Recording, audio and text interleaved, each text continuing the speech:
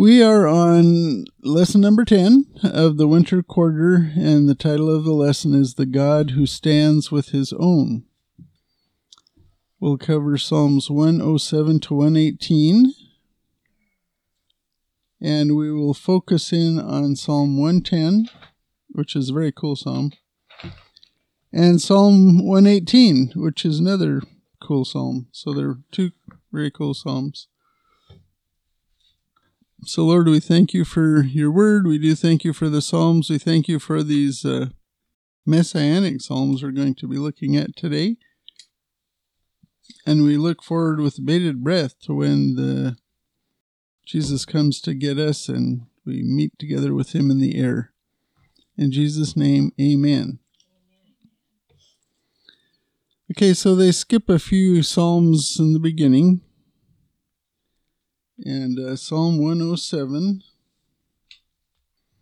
5 and 6 says, They were hungry and thirsty, their soul fainted within them. Then they cried out to the Lord in their trouble. He delivered them out of their distresses. So doesn't the Lord do that for us when we're distressed, when things don't go right?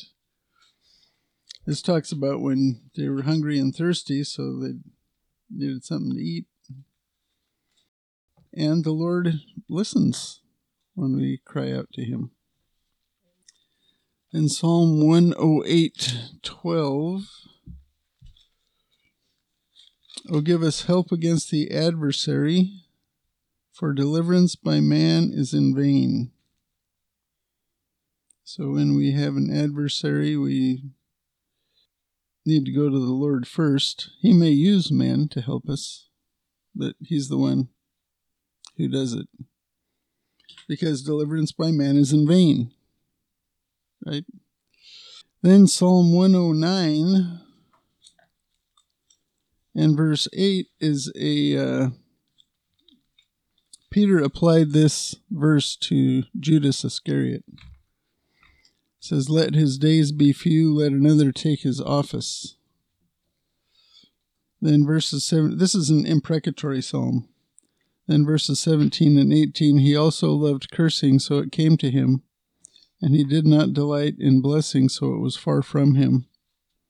But he clothed himself with cursing as with his garment, and it entered into his body like water and like oil into his bones. That sounds creepy. No, I'm just going, that was Psalm 109, verses 17 and 8. I'm going through the ones that the quarterly skipped. So we don't want to be like Judas, who was inhabited by the devil. So section A is a victorious king, and that is Psalm 110, verses 1 through 3. It's a psalm of David, and the New Testament speaks of this psalm quite a bit. It says, The Lord says to my Lord, Sit at my right hand until I make your enemies a footstool for your feet. The Lord will stretch forth your strong scepter from Zion, saying, Rule in the midst of your enemies. Your people will volunteer freely in the day of your power. In holy array from the womb of the dawn, your youth are to you as the dew. So here it says, The Lord says to my Lord. What are we seeing there? The Lord says to my Lord. Seems to be more than one there, doesn't it? So yeah, it's the Father speaking to the Son. The Lord says to my Lord. And Jesus used that and said, How can this be David's son when it says this of the Messiah? The Lord says to my Lord, Sit at my right hand until I make your enemies a footstool for your feet. So yeah, two members of the Trinity. The Lord, as the Father, says to David's Lord, who's the Messiah, or the Son of Man. The Lord Jesus is at God's right hand now, serving as high priest of the church. That's when he's saying this. Until I make your enemies a footstool for your feet. So, and we see that in Hebrews chapter 8 of where Jesus is right now. It says, now the main point in what has been said is this: we have such a high priest who has taken his seat at the right hand of the throne of the majesty in the heavens. That's where Jesus is. He's at the Lord's right hand right at this minute. Then verse 2, the Lord will stretch forth your strong scepter from Zion, saying, rule in the midst of your enemies. So we know that the Messiah is going to be, he's not now, but he is going to be a king. With a scepter, that's a symbol of ruling authority. There are some people who say we're in the kingdom now. But it's clear if you look around that Jesus is not ruling. Because he can't rule this badly. I mean, he won't rule this badly. It's a disaster what's going on now. So the enemies of Jesus will be defeated and executed before he begins his reign. And how do we know that they will be executed? We know that from Matthew 25 and verse 41. This is the sheep and the goat judgment before the start of the millennium.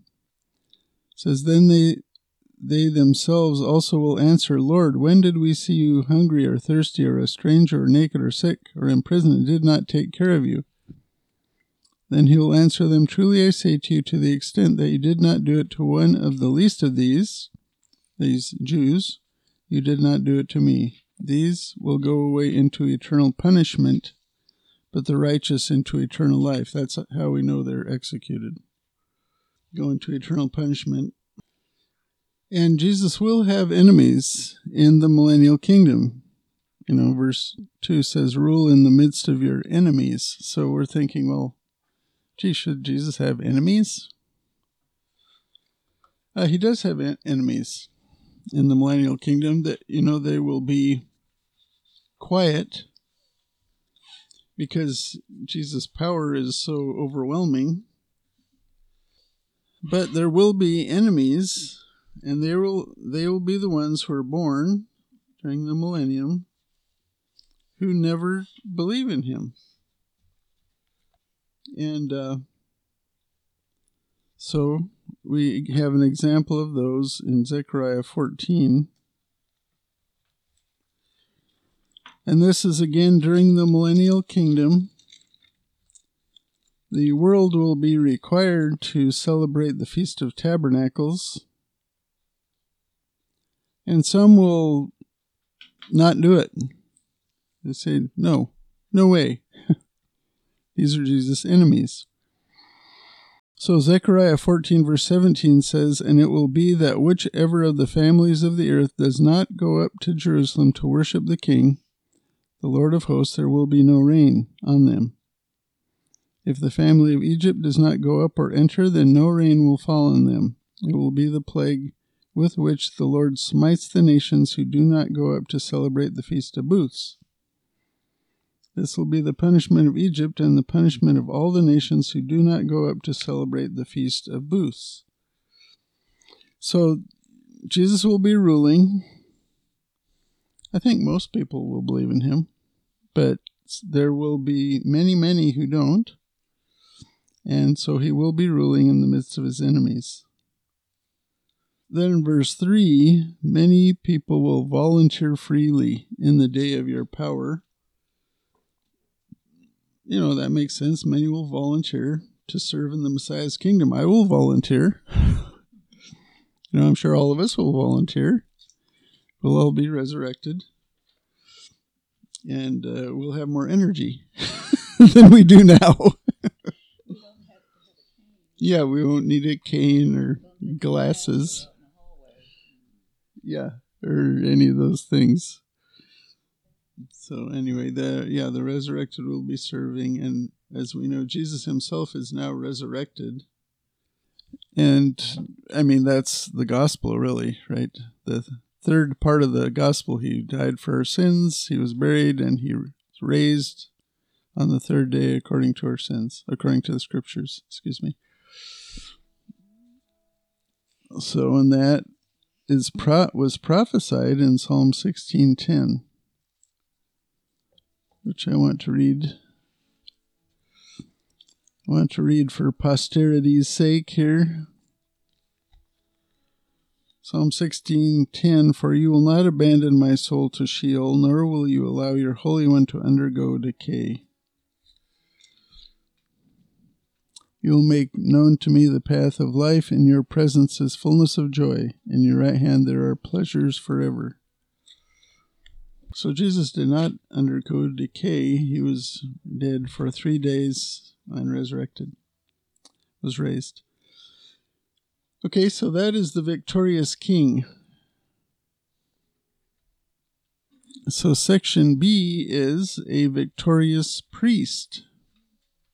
And that's verses 4 through 6. Is everybody with us? So verse 4, the Lord has sworn and will not change his mind. You are a priest forever according to the order of Melchizedek. The Lord is at your right hand. He will shatter kings in the day of his wrath. He will judge among the nations. He will fill them with corpses. He will shatter the chief men over a broad country. He will drink from the brook by the wayside. Therefore he will lift up his head. So that sounds like, it says priest, but then it sounds later in that passage like the king's activities. He's shattering kings in the day of his wrath. So Jesus is a king who is also a priest. He is a king priest, which is, Melchizedek was that. You know, Melchizedek in Genesis 14, he was the king of Salem, and he was also the priest of God Most High. In the nation of Israel, the Lord assiduously kept those roles separated. It wasn't okay for the kings to try to do priestly things, right? And so 2 kings who tried to do that were Saul, and that was in 1 Samuel 13. Saul did it because he was impatient. So it says, now he waited 7 days according to the appointed time set by Samuel, but Samuel did not come to Gilgal, and the people were scattering from him. So Samuel told him to wait for him there, and he would offer a sacrifice. And he didn't appear, and so the people were starting to leave Saul, and so he got impatient, and he did it anyway. So Saul said, bring to me the burnt offering and the peace offerings, and he offered the burnt offering himself. As soon as he finished offering the burnt offering, behold, Samuel came. And Saul went out to meet him and to greet him, but Samuel said, what have you done? And Saul said, because I saw that the people were scattering from me, and that you did not come within the appointed days, and that the Philistines were assembling at Michmash, therefore I said, now the Philistines will come down against me at Gilgal, and I have not asked the favor of the Lord. So I forced myself and offered the burnt offering. Samuel said to Saul, you have acted foolishly. You have not kept the commandment of the Lord your God, which he commanded you, for now the Lord would have established your kingdom over Israel forever, but now your kingdom shall not endure. So that was the punishment for Saul taking on priestly roles, taking on a priestly role. The kingdom was taken away from him. And another king who did that was Uzziah, or also known as Azariah. And that was in 2 Chronicles 26 and verse 16. But when he, that's Uzziah, became strong, his heart was so proud that he acted corruptly, and he was unfaithful to the Lord his God, for he entered the temple of the Lord to burn incense on the altar of incense. That's a priestly role. Then Azariah the priest entered after him, and with him 80 priests of the Lord, valiant men, They opposed Uzziah the king and said to him, "It is not for you, Uzziah, to burn incense to the Lord, but for the priests, the sons of Aaron, who are consecrated to burn incense. Get out of the sanctuary, for you have been unfaithful, and will have no honor from the Lord God." But Uzziah, with a censer in his hand for burning incense, was enraged, and while he was enraged with the priests, the leprosy broke out on his forehead before the priests in the house of the Lord beside the altar of incense. And we know that Uzziah was a leper to the day of his death. And so he also was punished severely for trying to mix the role of king and priest. But for the Messiah, it is prophesied that he will be both king and priest. So we have this here. The first part of the psalm says that you will stretch forth your strong scepter from Zion. That's the king. And then says the Lord has sworn that you are a priest forever. That's also prophesied in Zechariah. Zechariah 14 again. No, I'm sorry. Zechariah chapter 6. Yeah, and verse 11 says, "Take silver and gold, make an ornate crown, and set it on the head of Joshua the son of Jehozadak, the high priest. Then say to him, Thus says the Lord of hosts, Behold, a man whose name is Branch, for he will branch out from where he is, and he will build the temple of the Lord." So the Messiah will build the millennial temple. "Yes, it is he who will build the temple of the Lord, and he who will bear the honor and sit and rule on his throne." So there he's king. "Thus he will be a priest on his throne, and the council of peace will be between the two offices." So the Messiah is prophesied to be both king and priest, although the kings of Judah were not allowed to do that, or they were punished for it. Yeah, and that's why we want to, it says to examine yourself, and that's to examine yourself if you're in fellowship. Is there any sin that you need to confess before you take the Lord's Supper? Okay. Well, you have 1 John 1:9, right? That the Lord will forgive you when you confess your sin. Yeah, the Lord will forgive you. That's funny. So yeah, the mixing the roles is a big deal, and it's for one person really to mix the roles, and that's for the Lord Jesus. Yeah, it's interesting. It seems to me like the penalty against Saul was greater than that against David, even though the sin doesn't seem as bad, humanly speaking. When he sinned with Bathsheba. Yeah, and then killed her husband, and lied about the whole thing. Yeah, that to me seems like a worse sin than taking the role of priest. But the Lord thinks different than we do. So anyway, it was quite a while. That was toward the beginning of his reign that he did that. And yeah, what killed Saul was going to the witch of Endor. It was the next morning that he died, after he went and consulted the witch. Yeah, Lord didn't like that. So verse 5, "The Lord is at your right hand. He will shatter kings in the day of his wrath." And that happens. When does that happen? When does Jesus shatter kings in the day of his wrath? It's when he comes back, right? Yeah, his second advent. When Jesus comes, he will come in violent judgment. That's how he comes. And this is Revelation 19, verse 11. It says, "I saw heaven opened. Behold, a white horse, and he who sat on it is called the Faithful and True. And in righteousness he judges and wages war. His eyes are a flame of fire, And on his head are many diadems, and he has a name written on him which no one knows except himself. He is clothed with a robe dipped in blood, and his name is called the Word of God. Because the reason his robe is dipped in blood is because he comes in violent judgment with people splattering, and their blood going all over. Psalm 110 is a prophecy of the coming Messiah who is a king priest.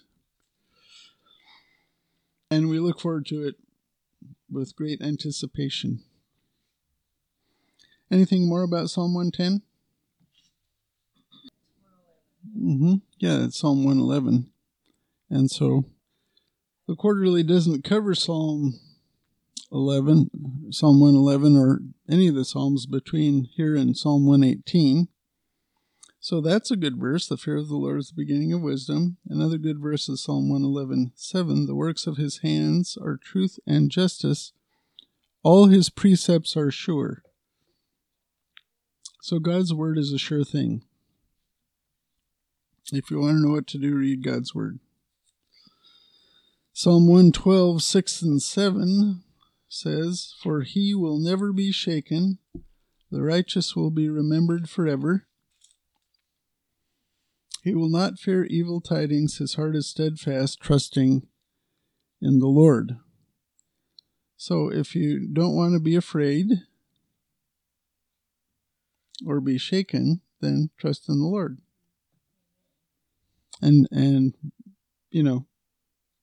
with a heart ready to obey what he tells you. Psalm 113,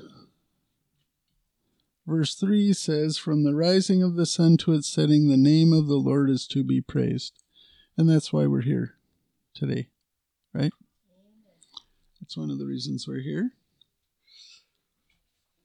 Psalm 114:7 and 8. And by the way, these are the Hallel Psalms, the praise Psalms that are recited at Passover.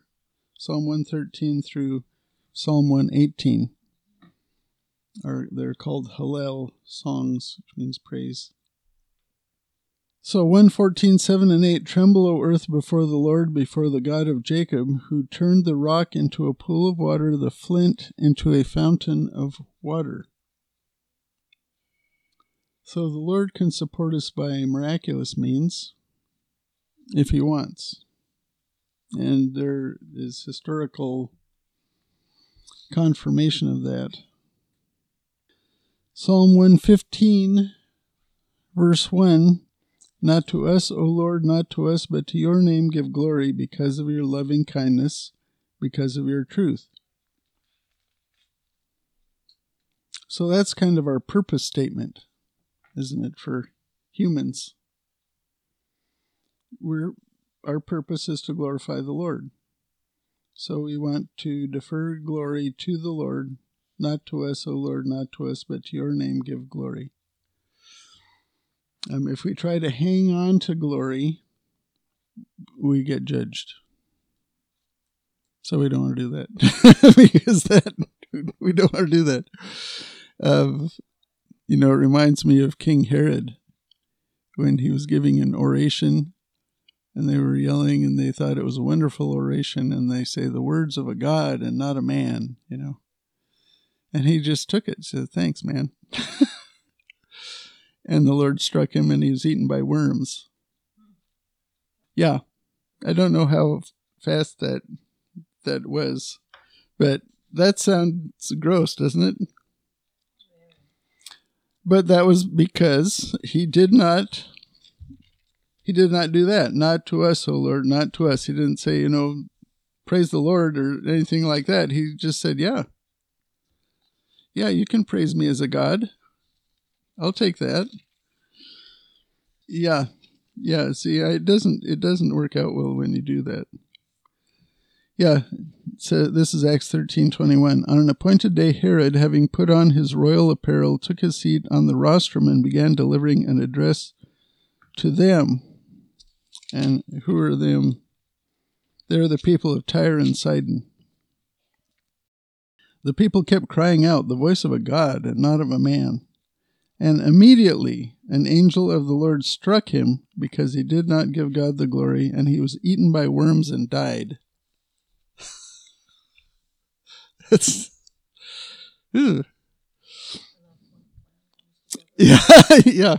So anyway, we want to glorify the Lord. We want to defer any glory to the Lord. So Psalm 116:15 says, now this is a very lovely verse to remember at the time that someone passes away. Precious in the sight of the Lord is the death of his godly ones. So that's nice. You know, the Lord he's kind of honoring those who love him, who die. And then Psalm 117 is like the shortest psalm ever. 2 verses. Praise the Lord, all nations. Laud him, all peoples, for his loving kindness is great toward us, and the truth of the Lord is everlasting. Praise the Lord. So Psalm 117 is encouraging the whole world to praise the Lord. Okay, so those are the flyover psalms. Now we're to Psalm 118. And section C says, thanks to the Lord. Anybody want to read verses 1 through 21? Thank you. And that is it for the moment. Yeah. So verses 1 through 4 suggest kind of an antiphonal response reading. You know, like sometimes in the sanctuary the pastor will say a phrase and we will say a phrase in response, things like that. That's what it sounds like. You know, give thanks to the Lord, for he is good, for his loving kindness is everlasting. Oh, let Israel say his loving kindness is everlasting. Oh, let the house of Aaron say his loving kindness is everlasting. So you can hear, you know, the leader saying, oh, let Israel say, and they would respond, his loving kindness is everlasting. And so it's a worship psalm for public worship. And this is the end of the Hallel Psalms. So it's praising the everlasting loving kindness of God. His loving kindness, that's the Hebrew word hesed, which means covenant faithfulness, loving kindness, undying love, etc. This is one of God's attributes. God is love. Then verses 5 through 9, it talks about the lack of need to fear when you have the Lord. From my distress I called upon the Lord answered me and set me in a large place. The Lord is for me, I will not fear. What can man do to me? It's a very important question.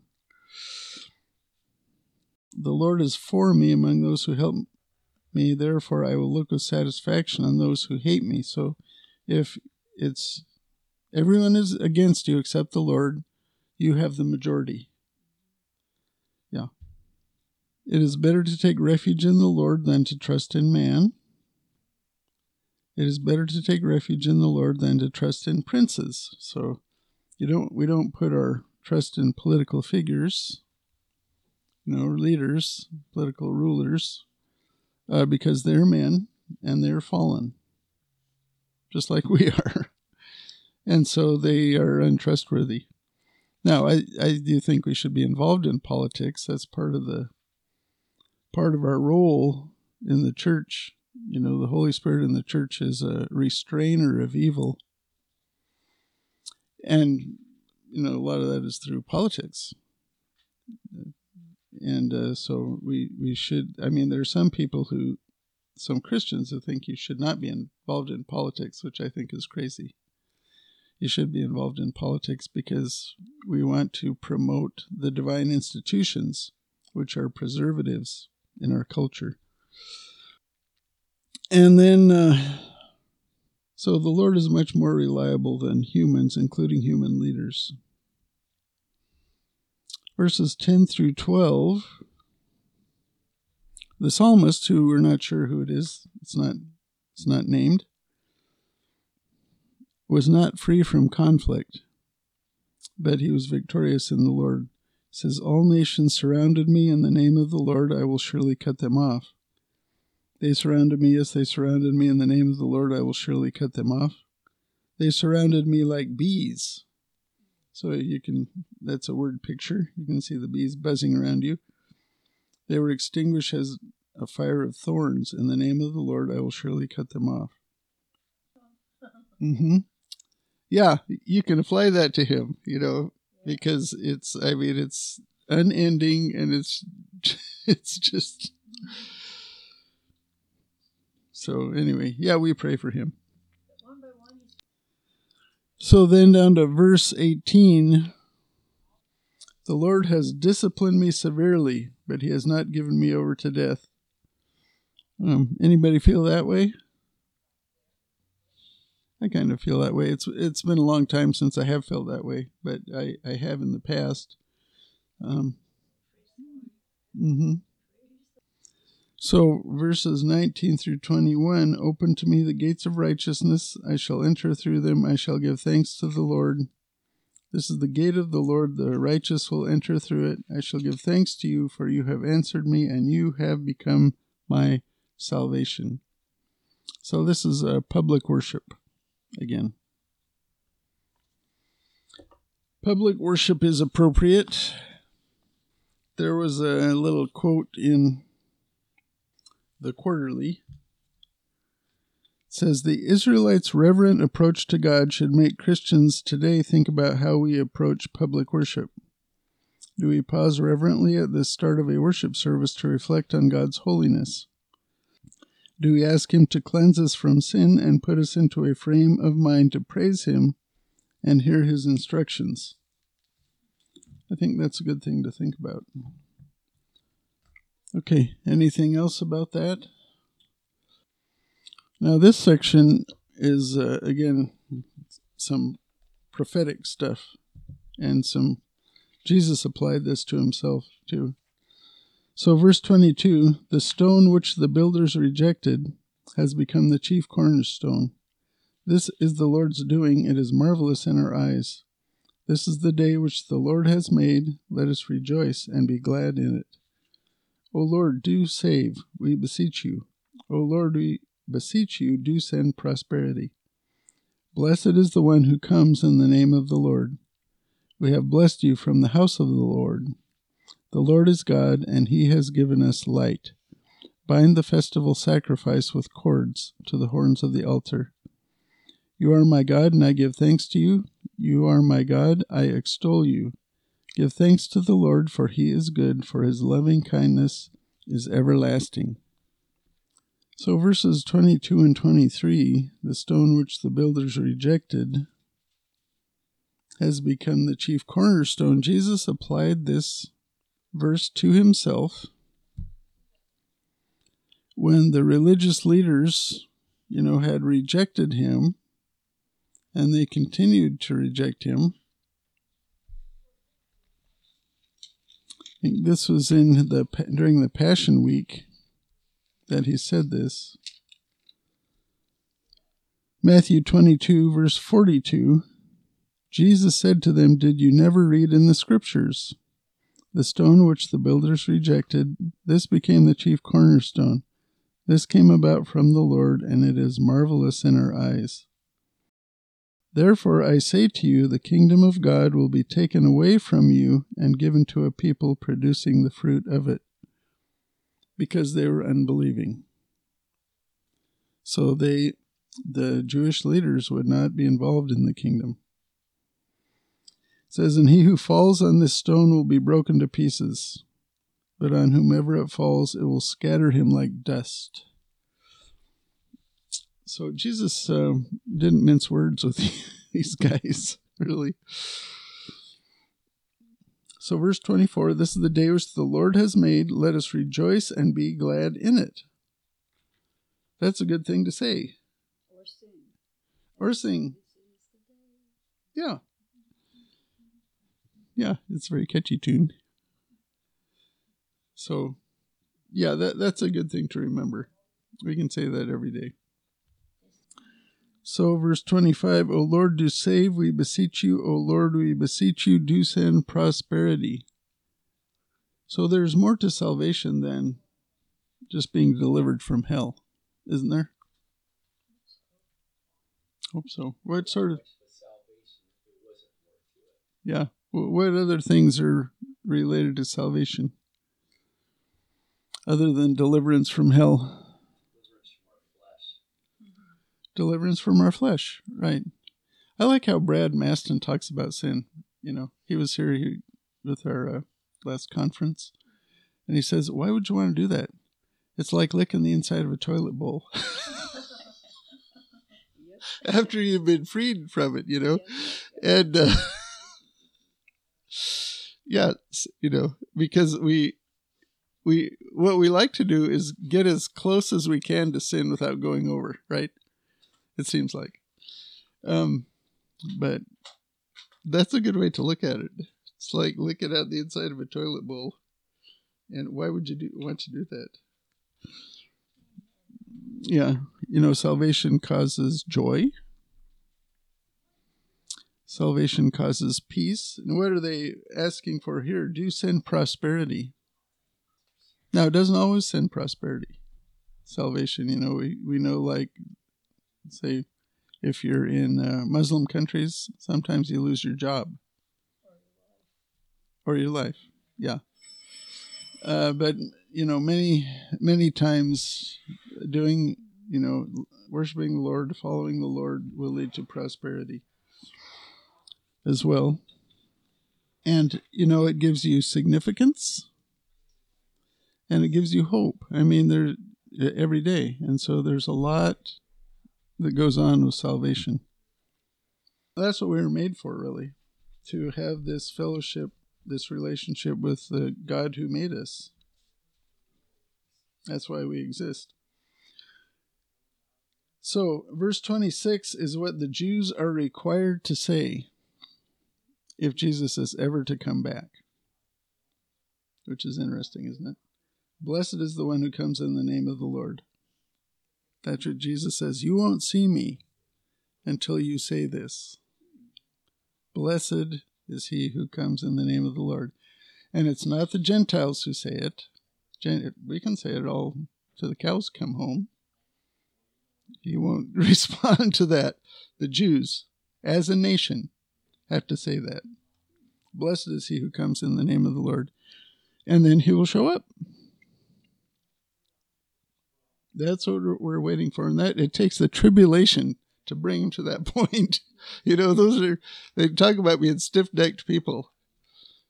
You know, they are. So verse 27 talks about they're under the Mosaic law, the psalmist. The Lord is God, and he has given us light. Bind the festival sacrifice with cords to the horns of the altar. You are my God, I give thanks to you. You are my God, I extol you. So that's what we're here to do. So let us do those things. Give thanks to the Lord, for he is good, for his loving kindness is everlasting. Now, Lord, we do thank you for your loving kindness. We thank you for the salvation that you provide. We pray that you would help us explore it thoroughly and help us to walk in you in our days so that we do experience it wholeheartedly.